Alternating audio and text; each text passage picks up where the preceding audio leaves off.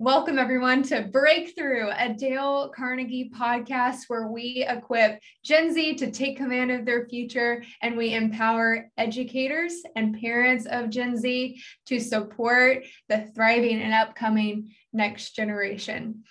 We have an awesome guest on the podcast today. Her name's Sarah Hewitt, and she actually came to us from a connection of a recent guest. So we love whenever we get to network and connect with people and meet new people that have great ideas and are leaders in the space that can add more value on the podcast. And we're so excited to share her story, gain new insight about equipping leaders around the nation.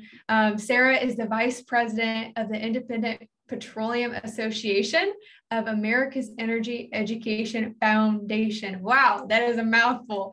She joined the IPAA in 2008 after serving as a director in the Texas public education area.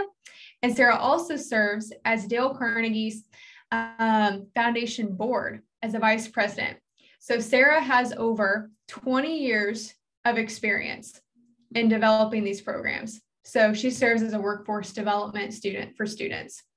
In her current role, Sarah manages the development and network of a nationwide energy education program that helps bridge the gap between the energy industry and education. And that's a gap that needs to be bridged. She is doing the work in the space to do that and is on fire. So we're excited to have her on the podcast today.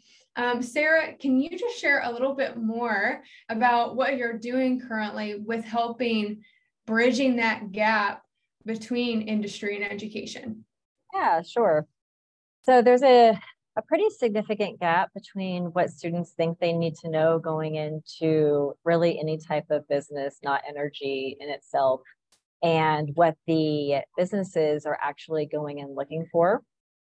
So a lot of it comes down to, we've got a lot of smart kids out there.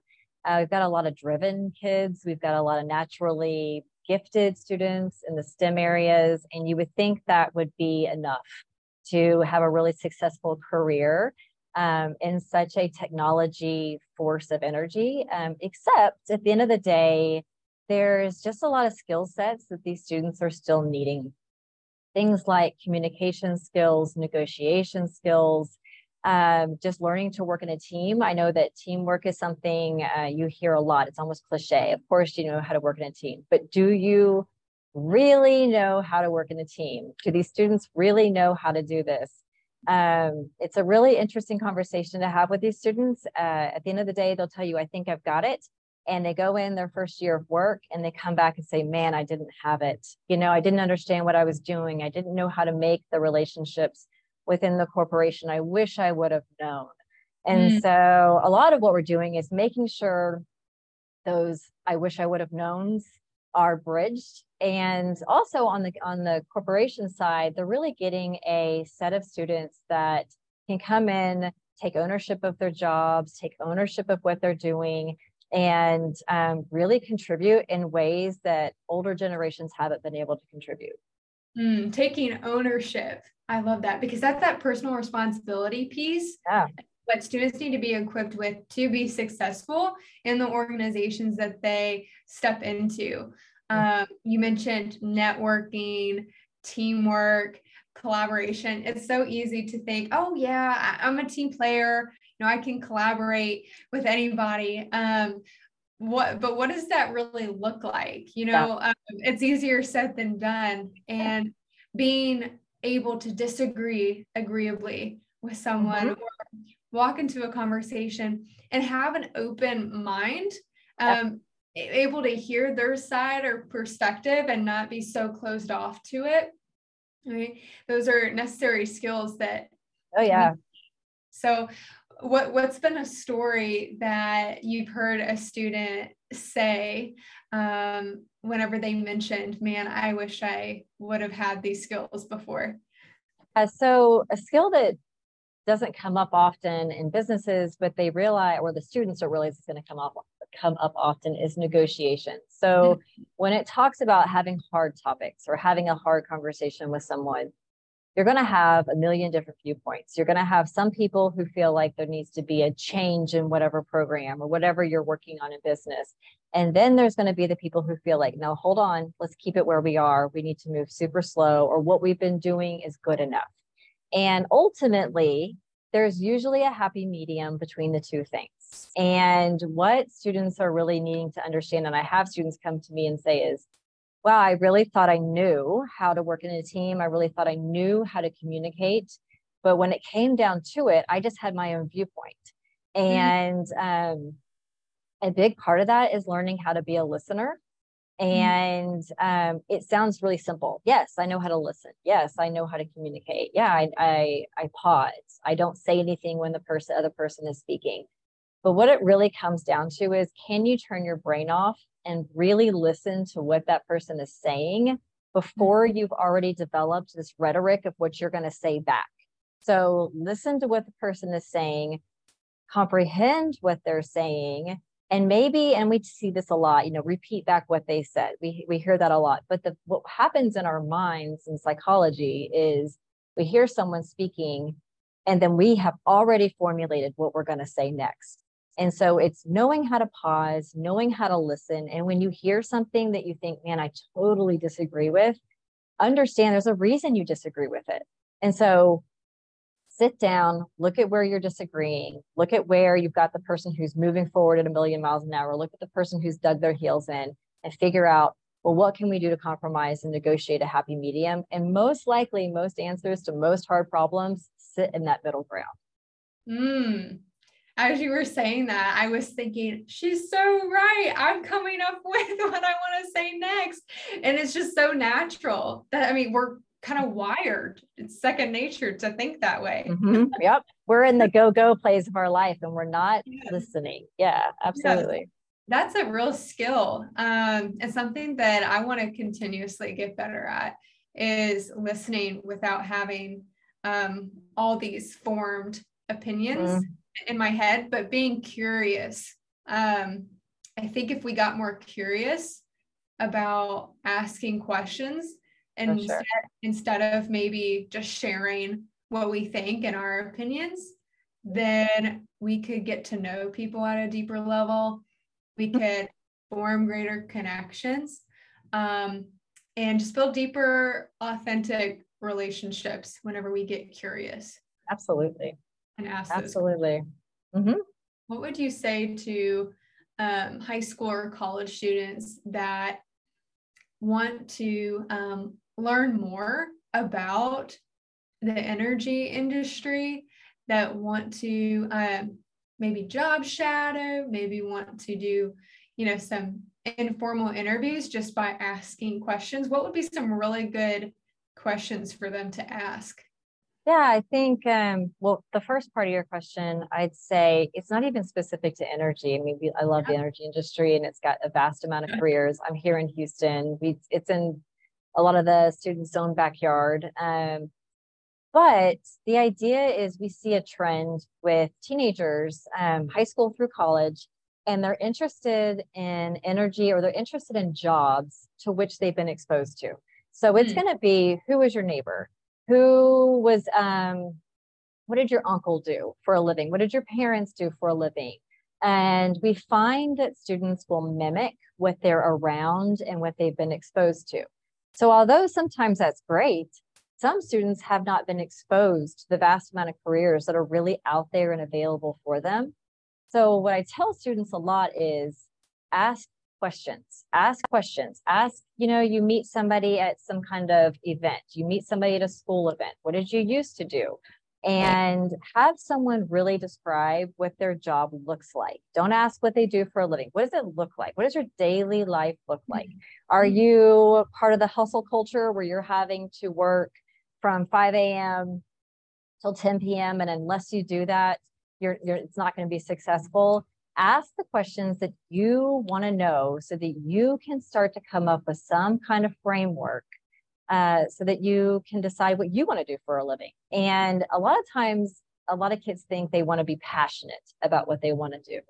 And here's what I say to that. Sure, pick a job that you're going to be passionate about. if that's your goal. If your goal is you want to have an easygoing life, you want to have a flexible work schedule, that might be a different kind of job that you maybe are not full throttle in, passionate about, but it provides the lifestyle that you're looking for. And sometimes you want to be the CEO, you want to be the business owner, you want to be an executive. Well, you may have to hustle, and that may be a little bit of a longer hours. There's no wrong or right answer to either way. But deciding on the framework of what you want your life to really look like. And then from there, going out to your teachers, to your parents, coworkers, to going to career fairs, getting online and really exploring different careers. There's lots of surveys you can take now that talks about personality traits and what do you fit into. And interestingly enough, they're not cliche. You really are going to be prone to being good at some things and not good at other things. And that's the way we're built. And so the idea is to maybe kind of do enough exploration so that you start heading in the right direction for your life as an adult. That is so good. Having that framework and really envisioning what do you want your life to look like. That takes a lot of self-awareness. It does take a lot of self-awareness, yeah. And self-discovery. So that's a good challenge for sure.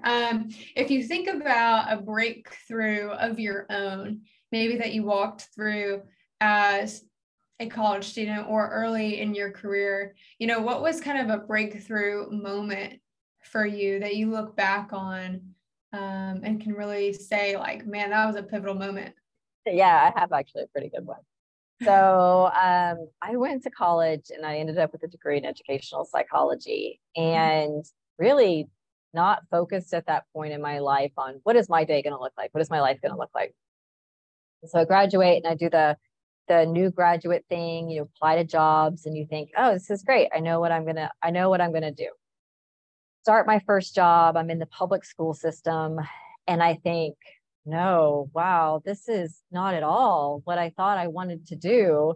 And I really ended up in a fortunate position to where my bosses got to know me well enough to know, hey, this is not going to be Sarah's jam, but we know what's going to be Sarah's jam. She's good at X, Y, and Z. So where I excelled was negotiation with meetings. I excelled in mediating of meetings. I excelled in relationship building. And that's where my two supervisors said, Sarah, this is great. This is what you're really good at. So we're going to put you in a position that you do that daily. And that's what you do for us. And I did. And 20 years later, it's still what I'm doing. And I'm not doing what I thought I was going to do right out of college. And it's because I didn't have that self-awareness. I just heard of a job and I thought that sounds cool. And I'm 19 or I'm 18 and I'm thinking, hey, great, let's go do that. And it really took some pretty good mentors to step forward and say, hey, Sarah, come on, this is where I think you need to go. And so I encourage kids to, when you find that adult that you can really talk to about who you are and what you want to do, spend hours doing that. Spend the time doing that. Go to this teacher's lunch classroom during your lunch break and say, hey, I've been thinking about this. I'm really into X, Y, and Z. Talk to people about yourself and get their feedback on you. A lot of times people who support you really have a good look at who you are.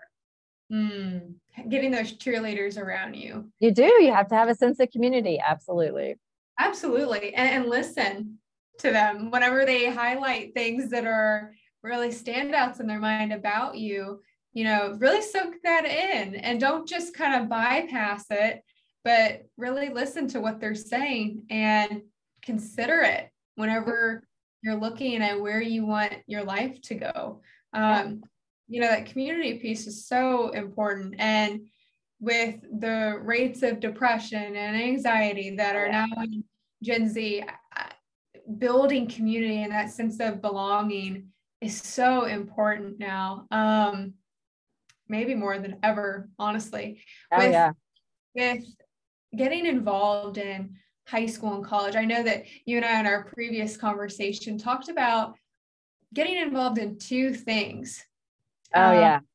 Can you speak a little bit more on that? Because I really liked your perspective there. So after 20 years and also raising my own teenagers, so a trend I have seen is students who will get involved in their schools and their organizations, whether that be high school and college, equally as important. They tend to excel at a much higher rate than students who just go to school for academics. So what I see, and it's a pretty significant difference. When students get involved in their schools, I mean, that can be anywhere between a sport, UIL, academic competition, art club, FFA, you name it. Schools, I've walked into cafeterias and there's 50 clubs sitting in a cafeteria wanting students to participate. And there's a reason that it looks like that. There's a reason there's that many clubs in colleges and in universities and in high schools. The idea is to provide the students a support system.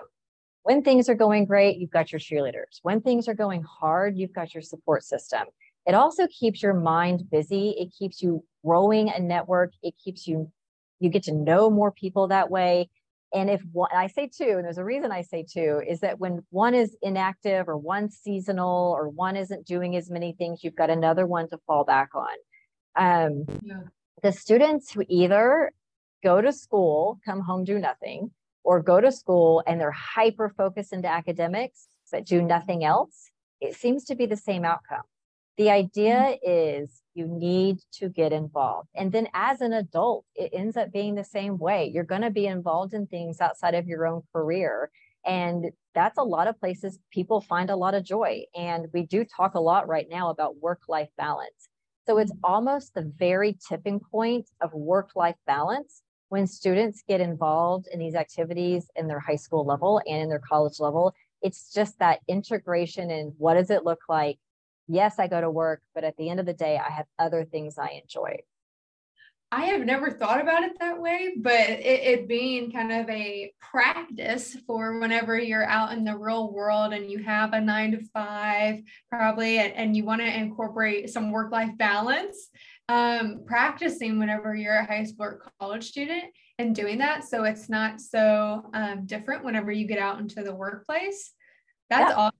I love that. And you're so right, having two, because if one has, it's an off season or it's dry for a little bit, you have another one to keep you going. Such good perspective on that. What would you say to adults or parents of Gen Z or educators that are working with Gen Z? What's kind of one or two pieces of advice for them? Yeah. So the great thing with Gen Z is that they've learned how to not enter the hustle culture. They've really focused on having a work-life balance. But with that comes learning how do I describe it? Effectively communicate your boundaries, but that doesn't mean in a harsh way. So meaning to know you have your hard lines. Hey, I'm not going to be answering emails this weekend. That's not when I'm working. But there's a sideline to that. If you are that employee or that student that is willing to just give that little bit extra, hey, you're not supposed to be answering 50 emails on the weekend, but I did answer one or two because it was important and something needed to get run through the system. You will find that you'll excel past your peers at a much higher rate. We're in this culture where it's, I know my emotions, I know my feelings, that's my boundary. I don't accept anything beyond that. But there's a flexibility to it. And I think Gen Z is going to figure that out faster than most of these other generations have. I mean, I'm in the Generation X where it was hustle culture. I mean, have your job, have another job. Hey, take on a third job and make sure you're the boss. And that didn't work well for us.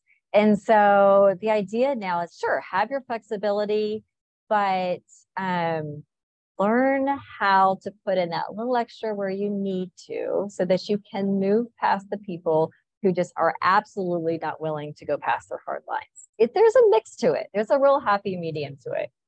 Another thing that Gen Z is working kind of had to struggle through is they're a generation that grew up with social media.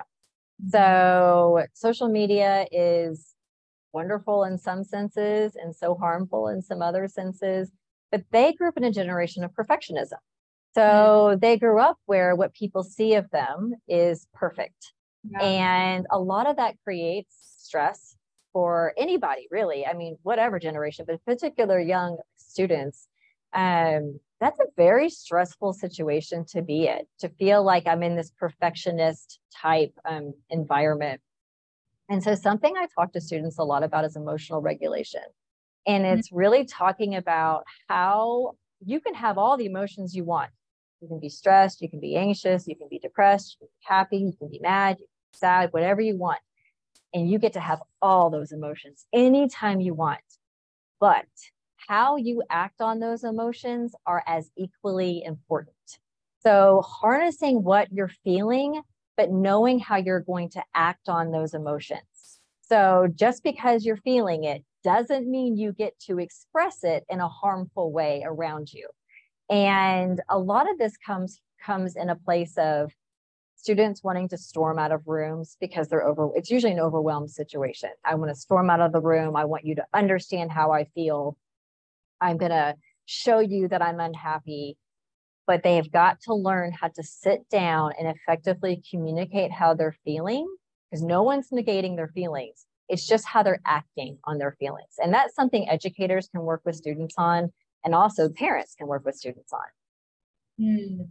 How do you think that students can start regulating their emotions today? Like, what would you say?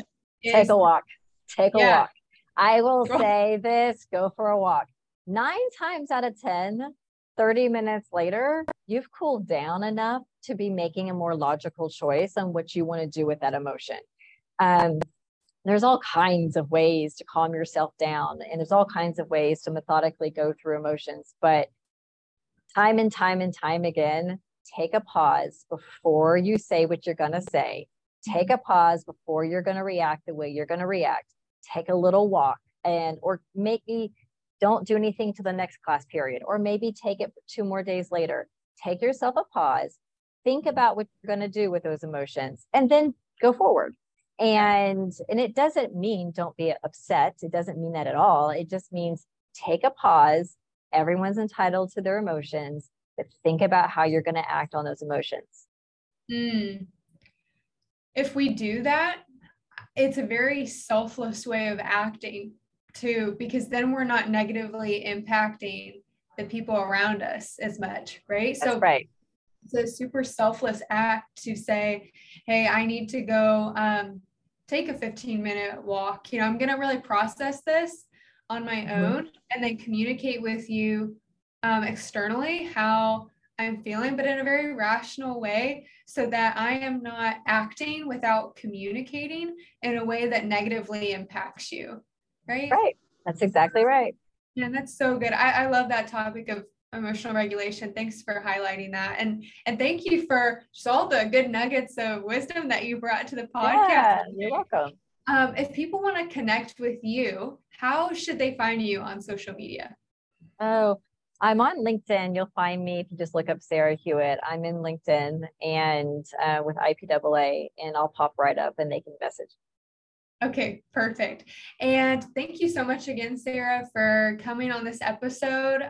For anyone that wants to subscribe to the podcast, click the subscribe button so that you'll be notified whenever we have future guests on, and follow us on Instagram at Greater East NC. For more highlights, we have a young adults program called Step Into Your Future for college students and Generation Next for high school students. So if you're a Gen Z listener wanting to take the next step in learning these awesome emotional regulation skills and other interpersonal skills that will help you be successful in your future, give us a shout and we'll make sure to connect with you there.